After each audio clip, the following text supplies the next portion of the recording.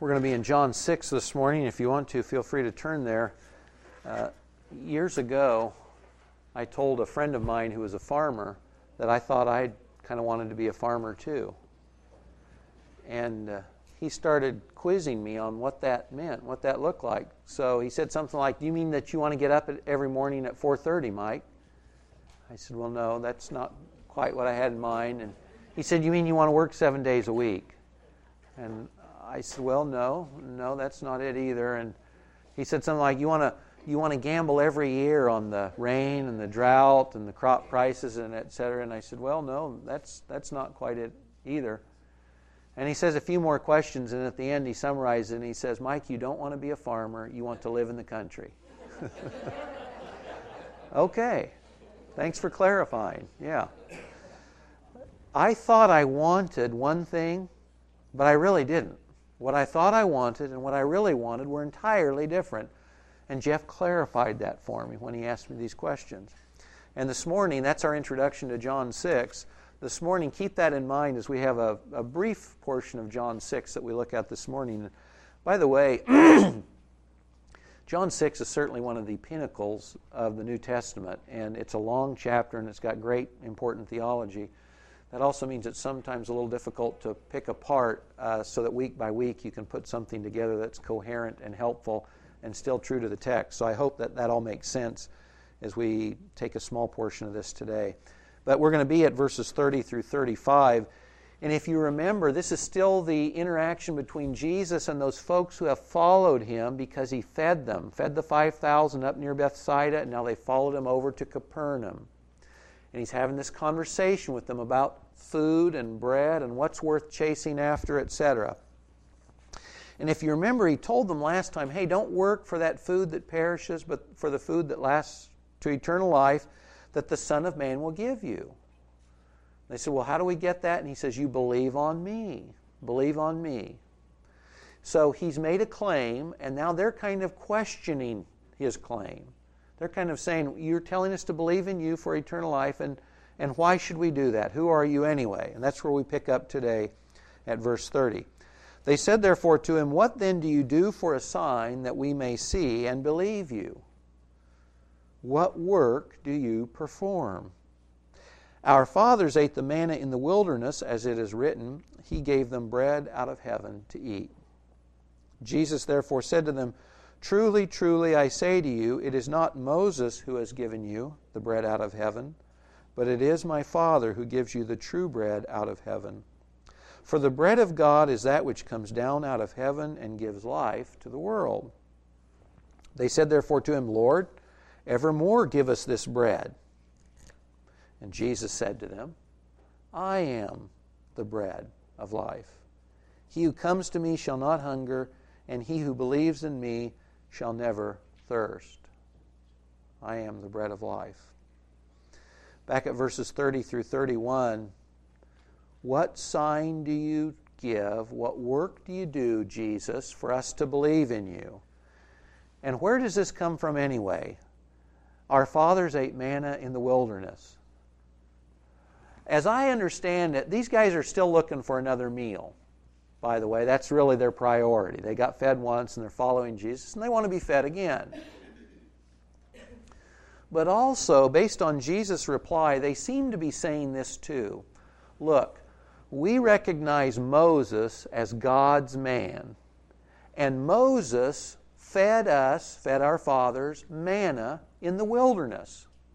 He was affirmed as the leader from God because he gave us manna from God in the wilderness. So you do this.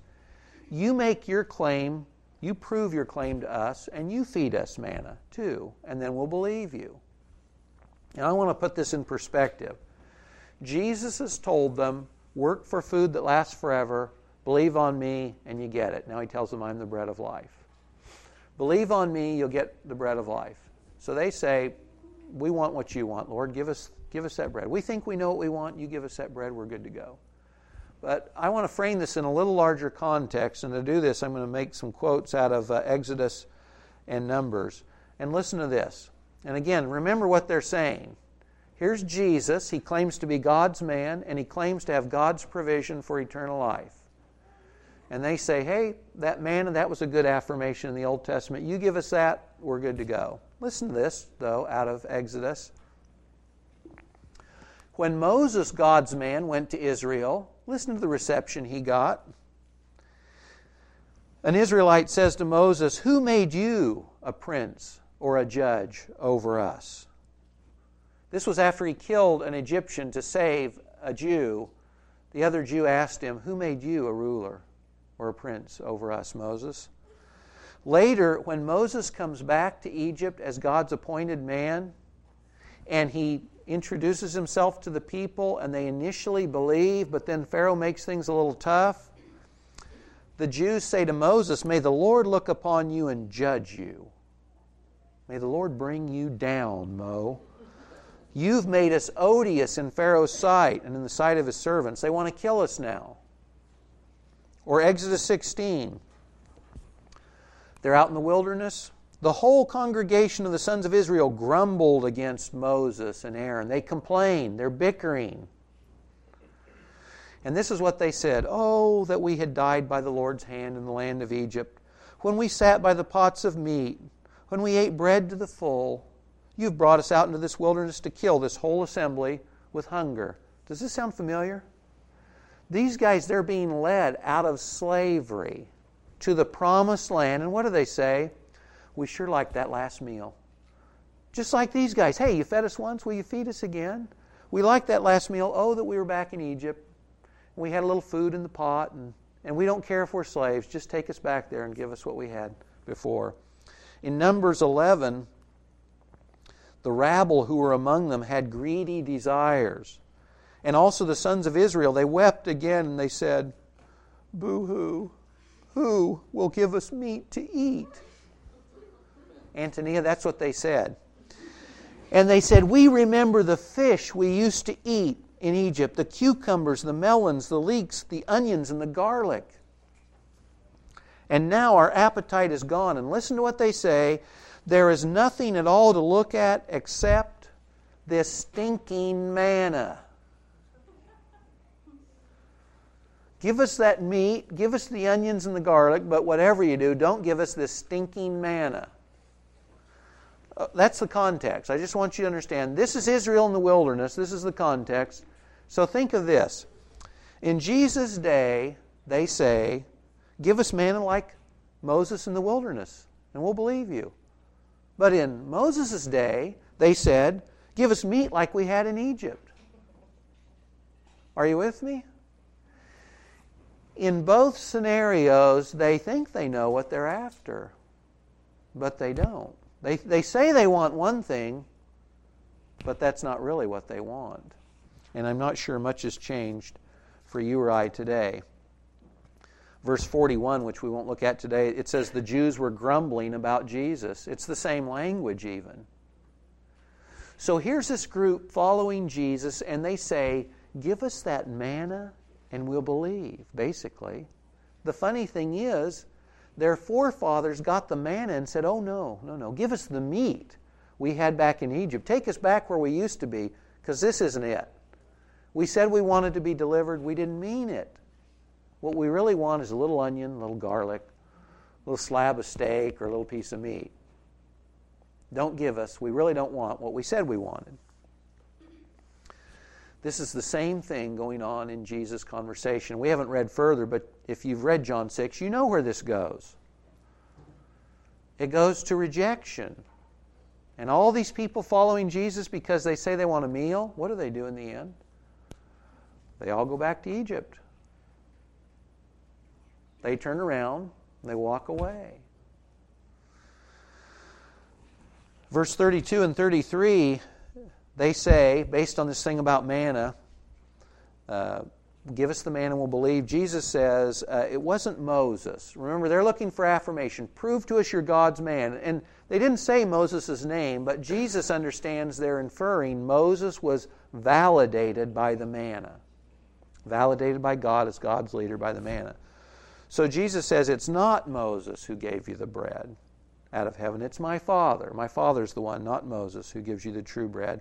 And the bread of God is that which comes down out of heaven and gives life to the world. He's attempting to correct their thinking here. The first thing he says is, it wasn't Moses who gave you the manna. Moses isn't the object. He's not the one to look to. God the Father is the one you need to set your eyes on. Moses is not the issue. He wasn't the issue then. He's not the issue now. It's God, my Father, who gives you the bread. The second thing he says is the manna was okay, but the manna wasn't enough. Manna was okay, and it was a temporary provision for Israel in the wilderness, but these guys, they're still thinking about food. Right now, give me that food. And manna would be sufficient. Barley and fish before and a little manna today would be just swell, Jesus. And he's saying, same thing we've talked about before, guys, manna's fine, but it's not enough. Manna will last you one more meal, but it won't last to eternal life. It's the same thing again, your sights are too low. Manna's okay, but it's not enough. And the third thing is, God has this, instead of manna, He has what He calls true bread. True bread which gives life to the whole world. Think about Israel in the wilderness. It's a small group of people, relatively speaking, compared to the world. And the manna gives them life each day, but it doesn't do anything beyond that. And Jesus is saying, hey, the real bread, the real manna, is that which comes down from heaven and gives life to the whole world, eternal life to the whole world. Not one little people group, not one day, but the bread from heaven gives life forever. Now, I love their response. They say, we'll take it. Lord, okay, Lord, evermore, give us this bread. We want eternal life, so give us the bread. We'll be good to go. This sounds okay. And then look at verse 35. Jesus says, I am the bread of life. This is not what they were expecting to hear. They're still, Jesus is talking here and they're talking here. And this is what I mean about sometimes what we think we want and what we really want, they're not the same thing. Jesus is talking up here, they're talking down here, and they don't quite get it. So when they say, Lord, we'll take some of that bread, Jesus says, great, I'm it. I am the bread that gives life to the world. He who comes to me won't hunger, and he who believes in me will never thirst. But you know what? This isn't what they really want. Because as you know, if you've read John 6, they turn and walk away. They're stumbled by this. Now, Jesus' own disciples find what he says here in this passage difficult. It's not that it was easy necessarily. But they decide that they really don't want the bread of life. They decide that they really don't want the manna from heaven. They said they did, and they thought they did. But in the end, their actions prove they really didn't. For another context or comparison, let me read a few verses out of John 4. Do you remember a similar conversation Jesus had with a woman in Samaria at the well? And listen to this comparison. In John 4:12, the woman at the well in Samaria, when Jesus says he's got this better water, she says, you're not greater than our father Jacob, are you? Look, we've got somebody we know and trust, Jew boy, and he's Jacob. Now, are you better than Jacob? And here in John 6, they're basically saying, are you as good as Moses? Or are you better than Moses? He fed us manna. Are you better than him? Or in John 4:13, Jesus says, everyone who drinks this water, dear, will thirst again. You'll get thirsty again. And in John 6:27a, he says, don't work for the food which perishes. It ends. This water, he tells her, ends. Your food, guys, ends. John 14:14, Jesus says, whoever drinks the water that I'll give him shall never thirst. The water that I will give him shall become in him a well of water springing up to eternal life. In John 6:27, the food, Jesus says, which endures to eternal life, which the Son of Man shall give to you. On him the Father, even God, has set his seal. Incredibly similar conversations. And then the woman says the same thing. She says, sir, give me this water so I won't be thirsty and I won't have to come here to draw the water from the well. And here they say, Lord, evermore, give us this bread. And of course, Jesus is talking about eternal life, and they're talking about water in the well. And Jesus is talking about bread from heaven, and they're talking about, little salted fish and a little barley bread.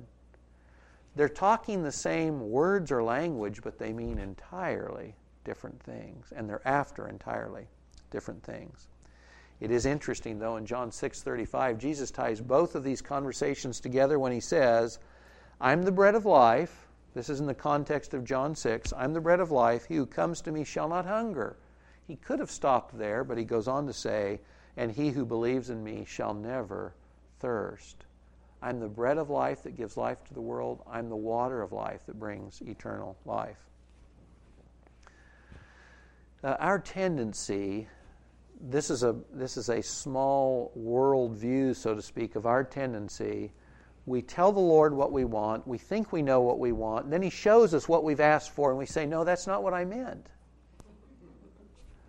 Not what I meant. And these conversations, the woman at the well, the water of life, John 6, the bread of life, Jesus is talking to people about something, and they say, yeah, that's what I want. And then He tells them what it is, and then they say, no, that's not what I meant. One of the things you and I have to, I think, be particularly careful about is that we must recognize our own tendency to not want what God wants. That is, we might frame our desires in religious language, biblical language. We might tell God that what we really want is His will. And then He shows it to us and we say, yeah, but that's not what I meant. This is what I'm talking about over here. Listen to what Stephen says in Acts 7. He's speaking this to the religious leaders of Israel. And remember, these guys could quote the Old Testament. They'd memorized the Old Testament, most of these guys had. They could quote it verbatim. They were the religious leaders of Israel. They had all the moral respect of the nation, etc., etc., etc. And this is what Stephen says to them. You men who are stiff-necked and uncircumcised in heart and ears are always resisting the Holy Spirit. You are doing just what your fathers did. These folks in John 6, they're doing just what their fathers did in Exodus 11. Same thing. They're rejecting God's man, and they're rejecting God's provision and directives. He says, which one of the prophets did your fathers not persecute? They hold up Moses as someone they followed. Their fathers rejected Moses. They killed those who had previously announced the coming of the righteous one, whose betrayers and murderers you have now become. I love this because this is where you and I live much of the time. We're stiff-necked. We tell God, oh, we want your will. Remember, Israel said they were waiting for the Messiah. These guys knew all the messianic passages, and when the Messiah comes, they say, no, but that's not what we wanted. We want this. And they reject it. What they said they wanted and what they really wanted were not the same at all. And Stephen says, you are stiff-necked and uncircumcised in heart. You're always resisting the Holy Spirit. In Jeremiah 42, I won't read this passage, but I'll just tell you briefly. When God had told Israel, I'm going to judge you, I'm bringing you down. And He told them the reasons why. And He says, I'm going to use Nebuchadnezzar to destroy this nation and to destroy the city Jerusalem. Nebuchadnezzar comes and does just that. And there's this remnant who has escaped the destruction of the city. And they take the prophet Jeremiah with them. And as they're kind of hovering in the southern part of the land of Judah, trying to make up their mind, Lord, what do we do? They tell Jeremiah, they say, listen, would you please go to the Lord on our behalf? And whatever the Lord says to do, that's what we are going to do. Whatever He says, and He says, what they say, whether it's pleasant or unpleasant, whether it seems good to us or not. Jeremiah, you go to God, you get His directions for us, and we'll listen to the voice of the Lord our God to whom we're sending you, in order that it may go well with us when we listen to the voice of the Lord our God. Jeremiah, go to Him. Pray to Him on our behalf, and tell Him, Lord, whatever you want, whether it seems good or bad, that's what we want. That's what we'll do. So Jeremiah goes, and he prays. And 10 days later, God speaks to him. And he comes back. And he says for God, he says, guys, this is it. If you'll go back into the land, if you'll submit to Nebuchadnezzar's rule, I will bless you in the land. You'll be spared, you'll have your lives, and you'll actually be blessed. And all you have to do is stay in the land. Don't leave. Don't run down into Egypt. And frankly, even as Jeremiah is telling them this, he says, you wicked people, because I know you won't do what God's telling you to do. And in fact, in Jeremiah 43, Ahaziah the son of Hoshea and Johanan the son of Kareah and all the arrogant men said to Jeremiah, you're lying. What you've just told us, you're lying. The Lord our God has not sent you to say, don't go down into Egypt. This is classic. Jeremiah, we want God's will. We'll do whatever He says. You just go find out what it is. And Jeremiah tells them, this is God's will. Go up here, be safe in the land, be blessed. And Jeremiah tells them, but the truth is, I know you're not going to do it anyway. And God says, He's going to judge every one of you in the land of Egypt. Sword, pestilence, and famine, I'm going to kill all of you because you've resisted my will again. Lord, whatever you want. I want to close by making these 2 points. If you and I know that our natural carnal tendency is to oppose God, we should go into life, and whatever the experiences we're facing, we should go in thinking, you know what my tendency is? It's to be stiff-necked and to oppose God's will. I should go in thinking this. And when I go in telling God, oh Lord, whatever you want, that's what I want, I should hold that pretty lightly. And say, with Ezekiel or Psalms, Lord, I realize that my heart is so wicked, I don't even know what I'm really after half the time. Lord, I realize sometimes I tell you one thing and I really mean another. We should go into our prayers to God. We should go into the circumstances we face knowing our tendency is not to follow God. It's not to want what He wants. It's to say one thing, the right thing, the thing we think we're supposed to say, and then do another. That's our tendency. So if I pray to God for bread and He gives me rye instead of wheat, is that okay? You see where this is going? If I say to God, Lord, I'm happy if you want me to be single or if you want me to be married, is that what I really mean? Or if I say, this affects everything we do, guys, it affects every area of our life. If I say, when I pray, Lord, your will be done on earth just like it is in heaven. Do I mean your will be done on earth as it is in heaven? Or do I mean, Lord, your will as long as it's my will on earth as it is in heaven? You see, this is everything. This affects everything. When we pray to God and when we face the circumstances in our life that He causes or allows, where is our heart really at? And if we know we tend to be stiff-necked, if we know that we tend to follow our evil hearts, we need to go in aware of that. Lord, I realize I'm saying one thing. Unite my heart, David prayed. Unite my heart to fear your name. Make me my thoughts and my motives and my will. Make them all the same so that I really want what you want. It's not the same thing. Do I want to be a farmer? Or do I just want to live in the country?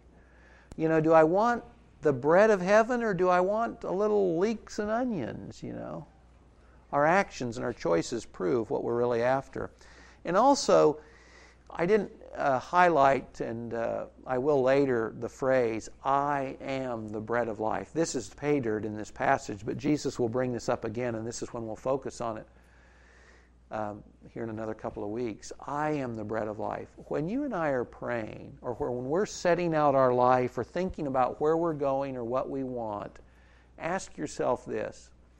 In the end, are we really after Christ Himself? Are we really after the Lord Himself? If we're after anything else, it's idolatry. Anything short of Christ is idolatry.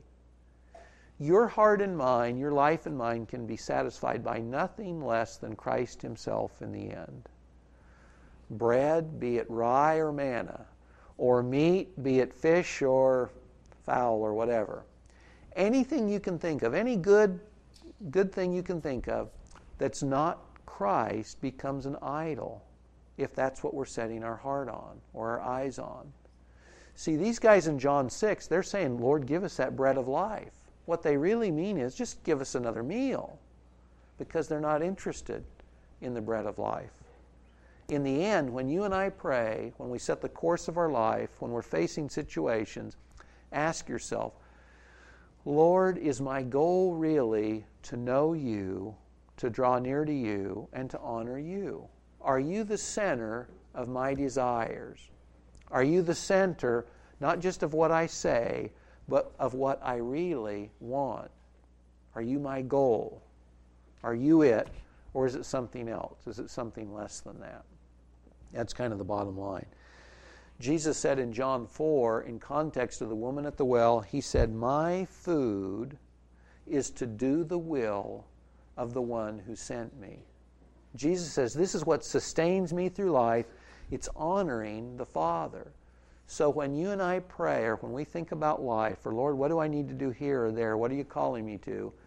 Those words of Jesus, we should be able to land there. Lord, we're delighting to do your will. That's the bottom line. We find our joy or our completion or our satisfaction not in our next meal, not in a bigger house, not in one job versus another, but we find our satisfaction in you, yourself, or in you alone.